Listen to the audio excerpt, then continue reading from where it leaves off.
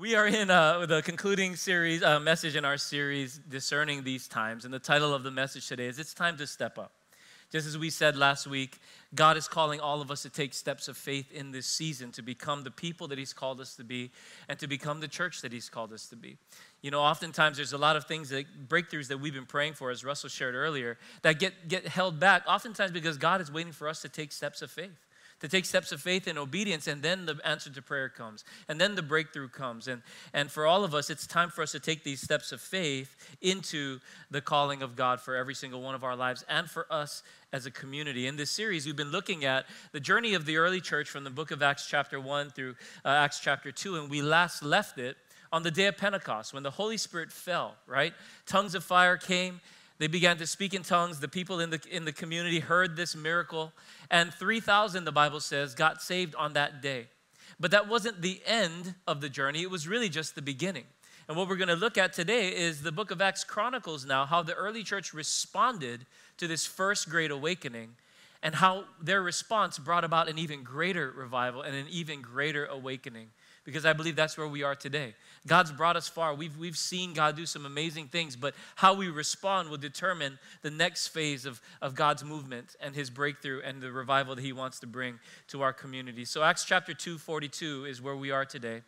And it says this about the early church, and I believe it's God's word speaking to us as well.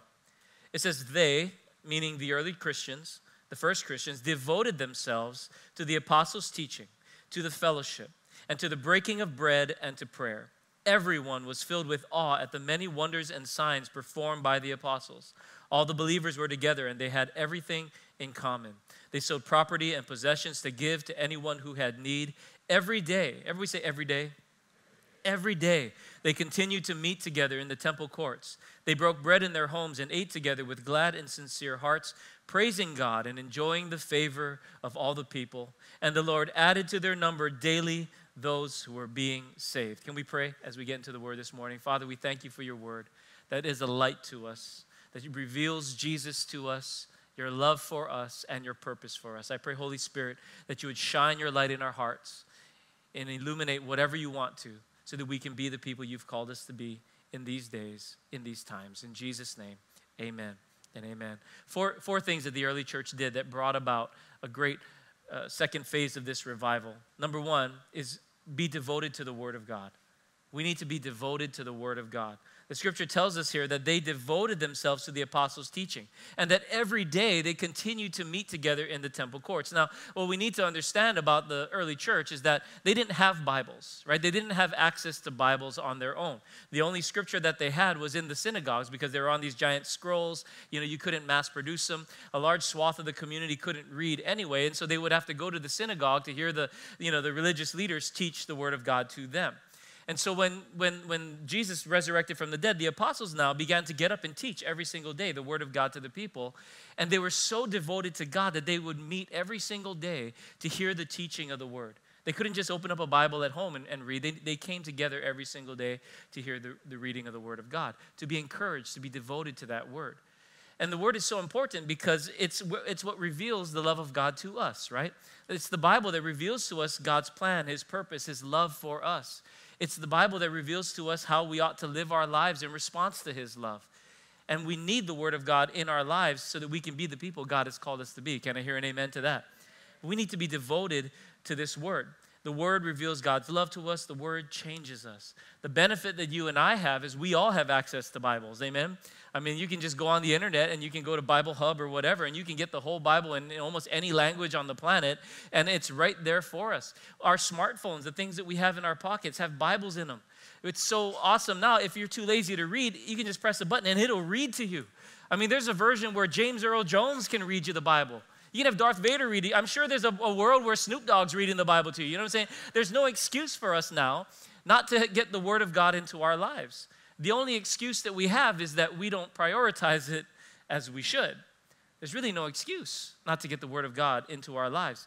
And we need the Word in our lives because it's the Word that shapes us into the people that God's called us to be. Barna did a study recently, the Barna Group, and found that only 6% of Americans have a biblical worldview. Only 6%. Depending on what study you read, that's down from about 40 to 60% just a generation ago. Is there any wonder why we see some of the things going on in our society? Because people don't value stuff like forgiveness anymore, like mercy anymore, like generosity anymore, like kindness, like love. It's changed so dramatically because we've lost the center, which is the Word of God. Schools were founded to teach the Bible. Schools like Harvard and Princeton, and you know what I mean? They were missionary training schools, and now they've departed so far. See, when we don't devote ourselves to the Word of God, we're going to be polluted by the world. That's just a reality. Everything that we see on TV, it's not pushing the values of Scripture. It's pushing something else. And so if we're not devoted to the Word and we're not being changed by the Word, we will be, whether we realize it or not, changed by the world. If we're not being changed by the Word, you will be changed by the world. And so we need to discipline ourselves every single day to be in the Word of God. Now, the early church met together, like I said, every morning before dawn. They would get together because of persecution. They couldn't meet together during the day when everyone was out because someone would persecute them and arrest them or something. So they got together every single morning. We don't have to do that now because we have Bibles on our own. We can spend time in the Word, by ourselves, and we can gather together periodically like this to be encouraged in the Word, to be fed in the Word. But we need to be devoted to the Word. Turn to your neighbor and tell them, we need to be devoted to the Word. And maybe one of the ways that we need to step up in this season is we need to step up our devotion to the Word of God. I don't know about you, I feel challenged that I need to step up my devotion to the Word of God. Because I don't like to admit it, but I am changed by the culture. I am changed by the world. And all the more in this season, you and I, we need to be devoted to the Word, to let it change us, to let God change us rather than anything external. I remember Pastor Norman once said, you need to spend less time, he said it in a sermon, spend less time in Facebook and more time in God's book. How many of you guys remember that? I felt so convicted by that. Because what's the first thing that we do in the morning? I just want to check Facebook every now and then, right? When you got nothing to do, you got a couple minutes, we pull out our phones and we flip on Facebook. And what we don't realize, or Instagram, whatever, Snap something, whatever's out there, it changes so often I can't keep up. And we're allowing other things to feed us. What would happen if in those moments we paused to take a couple of minutes in the Word and let the Word of God speak to us? Could that change our perspective of life? Could that change our perspective of God? Could that change everything? Amen? We need to be more devoted to the Word. The second thing that we see here in this text is that they were devoted not just to the Word, but to the fellowship, to the breaking of bread. It continues on, even saying that they broke bread in their homes and ate together with glad and sincere hearts, praising God and enjoying the favor of the people. What is that? It's be devoted to relational discipleship. Relational discipleship is a phrase that we use in this church because we believe that discipleship, which is spiritual formation or spiritual growth, spiritual maturity, doesn't happen by ourselves in a vacuum. It happens through relationships. In fact, psychologists have found over the last decade or so that we were so made and wired for relationships, our brains are literally changed by the brains of one another. And so who we have in our lives, the closest people to us, have the power to shape us at a subconscious level. So we need to intentionally put ourselves in situations where we're being shaped by the people of God. That's why in this church we encourage everyone to be in a small group, right? We say everyone needs to be in a small group, and the reason why is so that we can encourage one another in the Word, that we can help shape one another into becoming more like Jesus together through these relationships. And that's how the early church built. They met together regularly, house to house. Breaking bread, by the way, wasn't just a symbol. They didn't just eat together because they were hungry. Eating together was a symbol of deep fellowship. You didn't eat with someone who you didn't have deep fellowship with. And so this whole idea of being together, being shaped by the community of disciples is so important. And so if you're not in a small group yet, you need to get into a small group. If you are in a small group, you need to go every single week, amen? Because if you're only going once a month, you're not going to develop the relationships necessary for the formation to happen. As I said a couple of weeks ago, studies show that it takes around 57 to 59 hours for a person to go from being a casual friend to becoming a close friend. 59 hours. So if we meet together once a week, it takes a little over a year, or maybe around a year, to go from being a casual acquaintance to being a close friend, to where now we're shaping one another. If you go once a month, it's going to take like 4 years for you to develop the close relationships necessary for that kind of formation to happen, right? It's going to take a long time. And there are a lot of people in churches that go, I don't feel close to anybody. Well, because if you only come on Sunday and we say, hi, brother, and we walk past one another, that's not going to develop the kind of relationships that are necessary for spiritual formation to take place. That's why we do life in small groups. And obviously we can't all be, having deep fellowship with one another. It's just logistically impossible. And that's why we break the church down into small groups and we invite everyone to be a part of one. So if you're not in a group, let us help connect you. If you are in one, don't go every month. Don't go even every other week. Make it a goal to go every week. Because it's about building those relationships where the formation can happen. Can I hear an amen to that? And so they did that. They met every single day in the Word, in relationship, and the Lord shaped them. Who are those people that you're allowing to shape you? If we're being shaped more by people in the world, then that's what's going to result in our spiritual formation. If we're allowing ourselves to be shaped by the spiritual community, then we'll become more like Jesus, whether we realize it or not. So we need to be devoted to relational discipleship. The third thing we see, they devoted themselves to the Word, to fellowship and the breaking of bread, and to prayer. And in this series and in the previous one, we talked a lot about prayer, so I won't spend too much time here. But we need to devote ourselves to prayer. I think as we step up into this next season, we all need to step up in our prayer lives. Can I hear an amen? I know I do. I know those drive-by prayers that we have every now and then aren't going to cut it as we step into this next season, because some of us are believing for breakthroughs. We're believing for miracles. We're believing for God to do impossible things in our lives. Well, how many of us know that's going to require a different level of prayer in our lives? One thing Pastor Kevin said last week is that what God is asking us to do is not just hard, it's impossible. Amen? If you think about it, living a holy life on this earth in the midst of all the temptations that go on around, that's impossible if not for the Spirit of God. If not for God's help, that's impossible. Reconciling broken relationships that have been tense over decades and maybe even generations, it's not only hard, it's impossible if not for the Holy Spirit to come and change our hearts. Amen?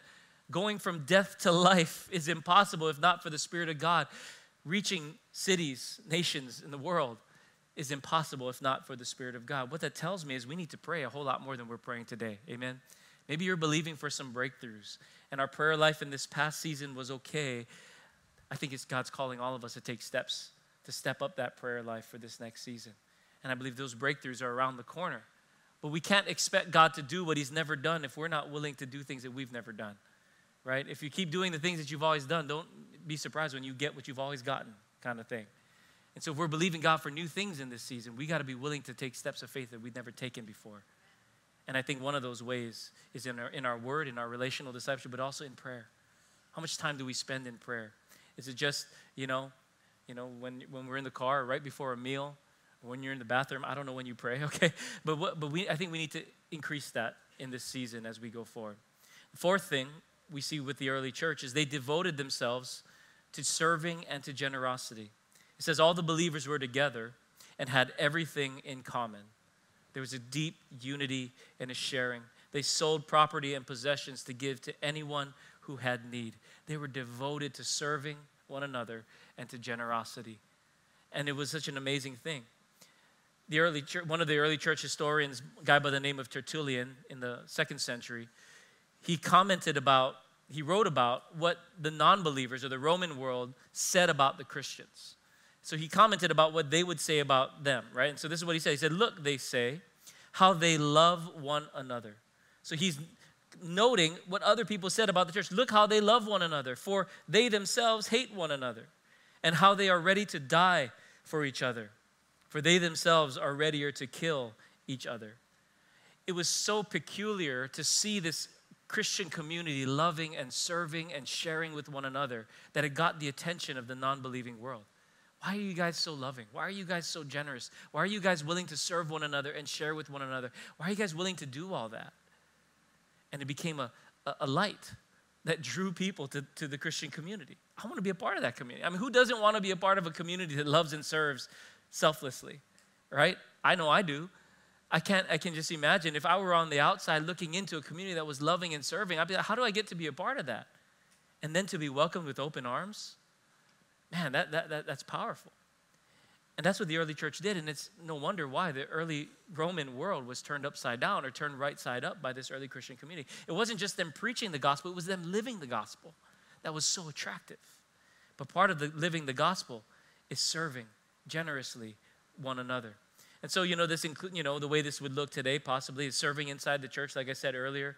There's so many people that make this church possible and do some tremendous things, but it's also serving out in the community. and loving people out in the community. By the way that we love and serve, it's a sign to the gospel. We can preach all we want, but if people don't experience the love of God through us tangibly, it's just words that fall to the ground, amen? But when they experience your love, when they experience our generosity, it changes your perspective. It's generosity inside, but it's also generosity outside the church that becomes a sign to others. And that's what drew the early Roman world to Christianity.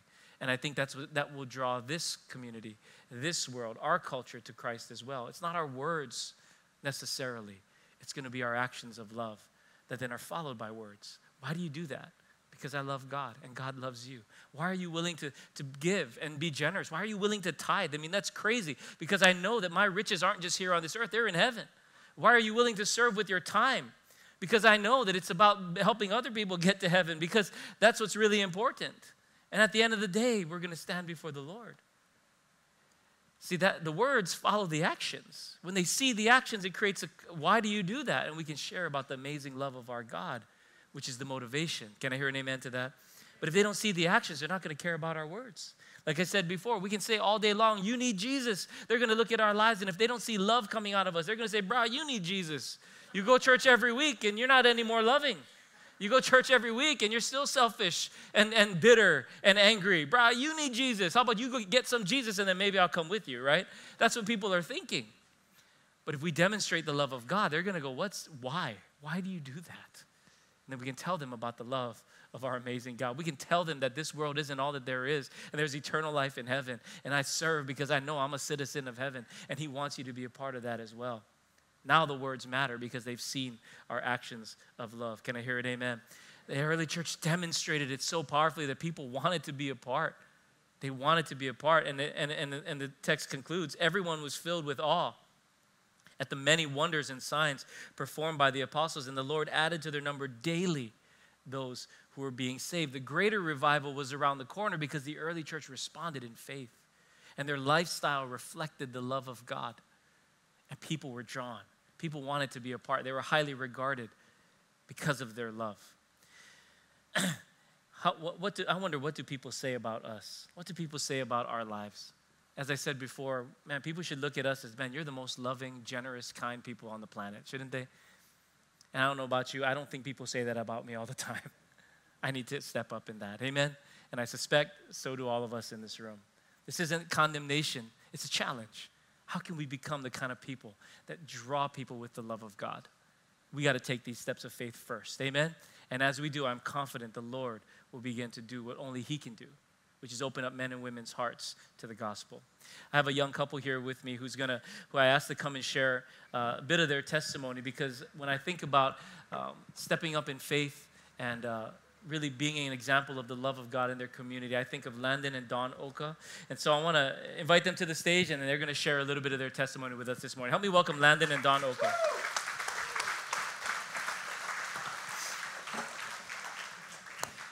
Landon here. Thanks, guys. They came for our 7:30 service. You woke up early and you made it. Amen. Thank you for doing that. And you're here again this morning. Landon is a dentist, a graduate of Damien, Oregon State, Indiana University. He's also a wrestling coach at Damien. You also coach middle school wrestling, I hear. He's also one of our small group leaders. You may see him around serving in kids' church and different things. His wife, Dawn, is a dental hygienist, a Pro City grad. Hey, there are some. In the earlier service, no one clapped. I was like, brah, we got to get better at reaching Pro City people. Anyway, Dawn's a Pro City High School grad, UH Manoa. And she's on our worship team at night, one of our small group leaders as well. You'll see her around serving in different ways. But, you know, I had the privilege of doing their wedding in 2020, the first COVID wedding I did. And, you know, as we were doing their premarital and getting to know them a little bit better, they shared their heart about why they serve and why they do the things that they do. They just, starting in their dental careers, Landon and Dawn have their own private practice now. And just their heart for being used by God in the midst of all the things that they're trying to do to get their life started. I was just so encouraged by their faith that I said, man, I got to have you guys share. And so, you know, you guys are just starting out in your careers, just taking over a massive dental practice in Kahala. By the way, if you need a dentist, go see this guy. yet you spend so much time serving others. And I know it must be a sacrifice to give the time, to give the energy, to drive all around the island and meet up with people, to, take care of kids that aren't yours, in our kids' church, leading small groups, serving in so many different ways. A lot of sacrifices involved. Tell us, what motivates you? Why do you guys do that? I like that question, why. I think that wherever we're at in our seasons, we should always remember to go back to and reflect on the why. Personally, for me, when I first got saved, I remember, it wasn't a right away thing, but as I continued to pursue my relationship with God, my heart just began to break for other women, because I was somebody who was constantly filling my life with all these things, trying to fill in that void, when that revealing moment of God came, and he was the only one who could really fill that void that I was searching for. And my heart really broke, where I was like, man, God, if I could be able to somehow love on these women, guide these women, and remind them that, God, it's only you who loves like no other, like nothing else in this world. Use me in that way. And I think that's, again, that just continues to be my why as to why I'm a small group leader, why I'm here in this church, and why I'm here just even as a sister or a friend for anyone out there. That's awesome. So God's changed your life and you want to help someone else. That's amazing. How about you, Landon? What is your why? For me, I can go all the way back to like when I was a kid. So growing up, when I was young, my parents got divorced. I started to see it all as like, I have to set goals for myself. I have to accomplish things for myself. I'm going to graduate high school. I'm going to go to college. I'm going to go to dental school. I'm going to get married. I'm going to buy a practice. We're going to have kids. We're going to live a nice long life, and then I'm going to die. And that's it. And, but, since coming to know God, like, I know there's more to life than just that. There's more hope to it than just living a life just to die at the end and store up a bunch of stuff in this world only to leave it all behind when I leave this earth, right? And when I came to that realization, you look around you and you look at your family, your friends, like, wherever you are, like, wherever God places you, and you see, like, people are in the same mindset. Like, they don't have that hope that we do. And, I see it now, like, that's my job, that God puts me here to help to bring that hope to other people. Yes, that's amazing. That's so true. One of the things is we were talking before, their vision was to start a dental practice, and you did that. But your heart was really to use that dental practice to be a blessing to the community. Tell us about that. What was in your heart for that? So it actually goes way back to when we were still dating. I love how, God just places visions and dreams in your hearts, because when we were first still dating, a common dream that we had was that one day we'd love to partake in being in a free clinic where we could give back to the community. And, I didn't know how that was going to happen. I always thought that I would just be more like an educational realm or route. But, seeing where God's really placed this blessing on our lap, it allows us to elevate even more. And again, like, aside from all that free services or giving back community health-wise, just allowing a path where we could even share the gospel as well. Yeah, you want to comment on that at all? Well, she pretty much covered everything. But yeah, God gave us this blessing so that we can go out and be a blessing to those around us, right? And, it's not going to be like a right away thing, but, we have something to look forward to with the kingdom mindset. We have this mission that we're set out to accomplish. It's a long-term goal. However we get there, wherever we get there, that's up to God. But, he put that on our hearts for a reason. And that was one of the very first things that we bonded over, other than the fact that, she's a hygienist, I'm a dentist, so we talk about teeth all the time. Your dates must have been on fire talking about teeth all the time. But, I was just so encouraged by them because, I was thinking, man, what would happen if every Christian just said, wherever I am, I want to use that for the community. Free dental clinic where I can help the community, but also share the gospel. What if all of us thought about, what can God do with whatever gifts and talents I'm given, wherever I am? I think if every Christian started thinking that way and taking steps in that way, this world would be a vastly different place. So I was so encouraged by just your guys' heart to even be thinking in that way. And then God began opening doors for you to buy this practice in Kahala, and now you're closer than ever heading down that path. And so praise God. But what if we all thought that way? I think God would open more doors than we realize, because that's his heart, amen? Not just that the blessings get stuck with us, but that the blessings flow through us into the lives of other people, and I really believe that's God's heart. You've already had some open doors to minister through your practice. Tell us about that. So, I pray in the morning before I go to work every day, and I'm like, God, give me an opportunity to reach out to somebody today. And someone just randomly came in. I don't know how he found out about the office or the practice, but he came to see me out at my Mililani practice. He was a Vietnam War veteran. He was talking to me. He suffered from PTSD. I believe he also had Parkinson's. And, we got into the topic of, talking about God. And it turns out his dad used to be a pastor, or his grandpa, or somebody like that, someone close in relationship. But, after he came back from the war, he kind of fell away and, got into this depression and stuff. And, at the end of his appointment, it's kind of weird, but God kept telling me, pray for this guy.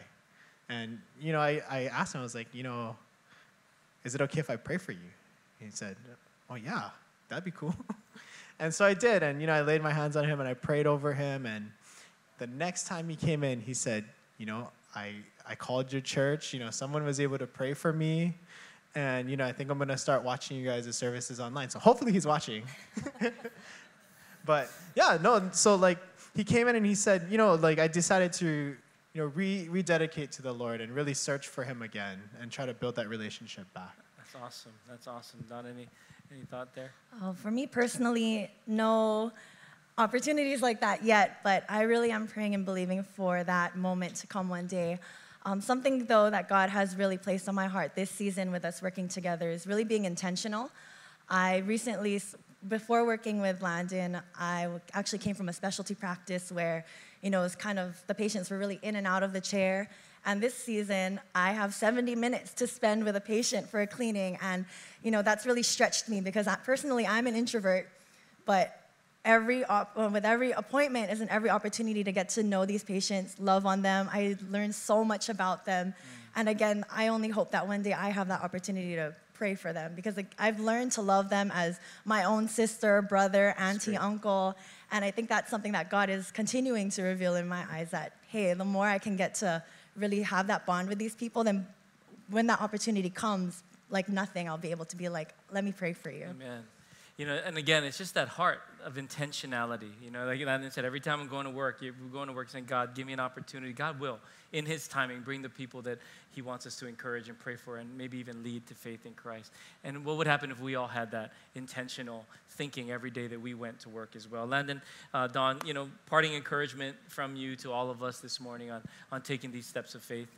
I guess for us here today, just be reminded that God makes no mistakes with where he's placed you, from our communities to our family members and friends to even the marketplace. It's so easy for us to look at somewhere like the marketplace to be our place where we just clock in and out, make our wage, support our families. But God's really challenging us, all of us, I want to say, in this season, to really go out there and connect with the coworkers that he's really placing on your hearts. Connect with the supervisors that you're finding yourself encountering a lot more, And as long as you continue to trust that, let God do the watering as you continue to plant those seeds. Amen. How about you, Len? First things, I just want to say that was me in the wedding picture, just my hair is a little bit different. You look like Justin Bieber now. Yeah, very different. My parting shot is, I remember when I first got the offer for the office, I sat down and I had lunch with Pastor Billy, and I was like, I'm not really sure. I think back then I was 27. So I was 27. I was like, I don't know if this is the right thing. But one thing that Pastor Billy reminded me was, it's not up to us where we're placed, right? God is going to place us where he needs us to be, and he's going to elevate us to where we need to be in order to minister to the place that he calls us to. And so, we're there with a purpose. I'm in kids' church working with some of your kids for a purpose, I'm a wrestling coach for intermediate and high school, all these different places. If I wasn't on mission from God, I would just be like, all right, I'm out of here, check out. But when you're on mission for God and you're seeking that, you look for those opportunities to talk to them about the gospel, to pray for people, And, with that, it's like, it's great to do on your own, but we're also called to do it as brothers and sisters, as a team. Like the apostles were sent out in twos, right? And, we're sent out in Matthew chapter 28, right? It's part of the Great Commission to go out and make disciples of all nations, right? And it's the co-mission, like we're doing it together, with each other, with the Holy Spirit, with Jesus. We're all doing it together. And I think that's super encouraging. And then one other scripture that I thought about, Pastor Billy talked about this in the morning service, but, it can be exhausting sometimes, in the marketplace when you're working in the ministry. But, we're surrounded by brothers and sisters that can lift us up, So we're called to lift each other up too when we're feeling low, when we're feeling down.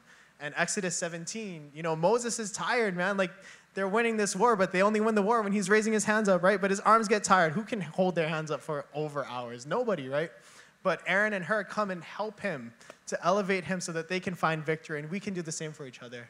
Amen, amen. How about a hand for Landon and Don? Thank you, guys. Appreciate you guys. Thank you. I hope you were encouraged by that, because I look at these, they could easily be just thinking about themselves, thinking about their lives, thinking about the next trips they're going on, the cars they want to buy. But they're saying, how can I be used by God where I am with what I've been entrusted with to make a difference in the lives of others? And if every single one of us did that in small ways or large ways, I think we'd be amazed with what God will do through all of us. And I think we'll be amazed by the transformation that we see in people's lives, but also the community as well. But what often happens, all too often, is we just think about ourselves and what we need and just focus on us here and now. And we miss out on the greater, bigger picture of what God's trying to do through us in the world. And I want to close with this. One of the places in the world where revival is breaking out the most is where persecution is also the hardest. It's in the nation of China. And if you've been following the news, you know that the communist government of China has been cracking down on Christians, tearing down churches, arresting pastors and parishioners, putting them in jail, all for believing in God. I mean, it's illegal to even own a Bible. We joked earlier how all of us have Bibles on our phones. Well, in China, you can't have a Bible on your phone. If they catch you, you're going to jail.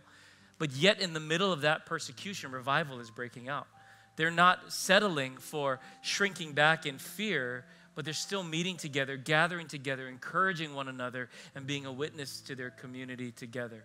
And I want to close with this short video clip because it paints a picture of what the heart of the church needs to be like. That in the middle of all the challenges, we got to continue to be devoted to the word. We need to continue to be devoted to one another. We need to continue to be devoted to prayer and to serving and to generosity. And as we do, the Lord will bring the harvest. So take a look at this clip in China and how they're continuing to be faithful amid the opposition that they're facing. Check this out. Few places in the world are seeing the explosion of God's power like the underground church in China is experiencing. And in the last 60 years, China's communist government has done its best to wipe Christianity off the map. What you are about to see is some of the rarest footage on the planet.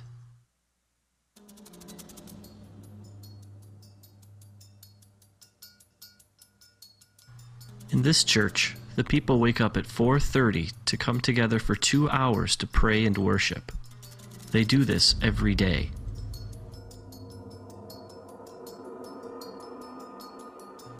This church meets in the only place they're safe, a cave.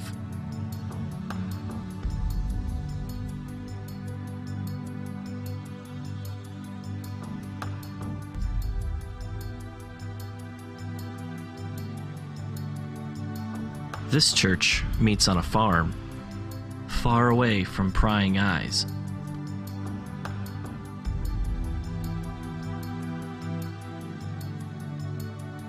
Here's an example of an underground church outreach. The people sitting are Christians. The people who are standing are not. This particular preacher was once crippled, but was healed when someone prayed for her. She now preaches the good news of Jesus to anyone who will listen. In this particular meeting, over 1,000 people became Christians.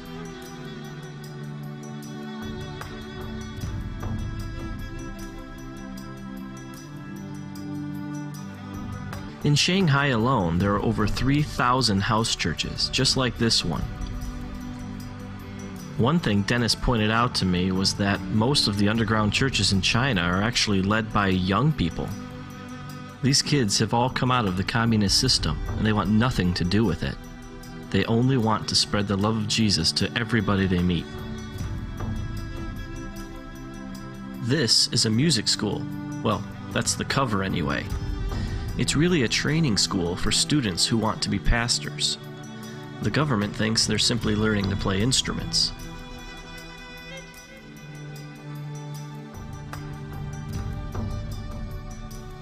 One thing I quickly realized about the Chinese church is that it's a lot different from the American one. For one thing, they think a 4-hour sermon is short. In this church service, it's 120 degrees inside the building. The people meet for 12 hours straight.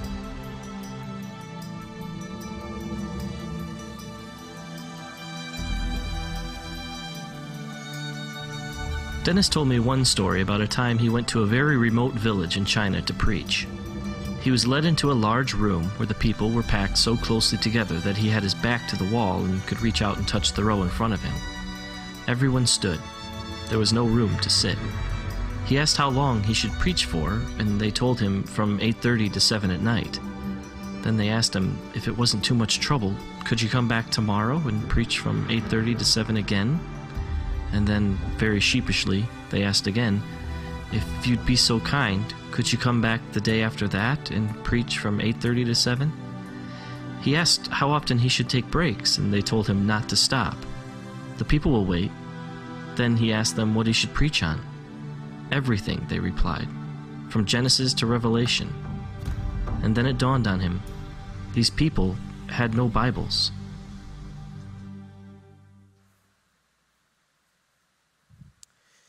I don't know about you, but I am moved by the devotion of these Christians in such a difficult circumstance and situation for generations.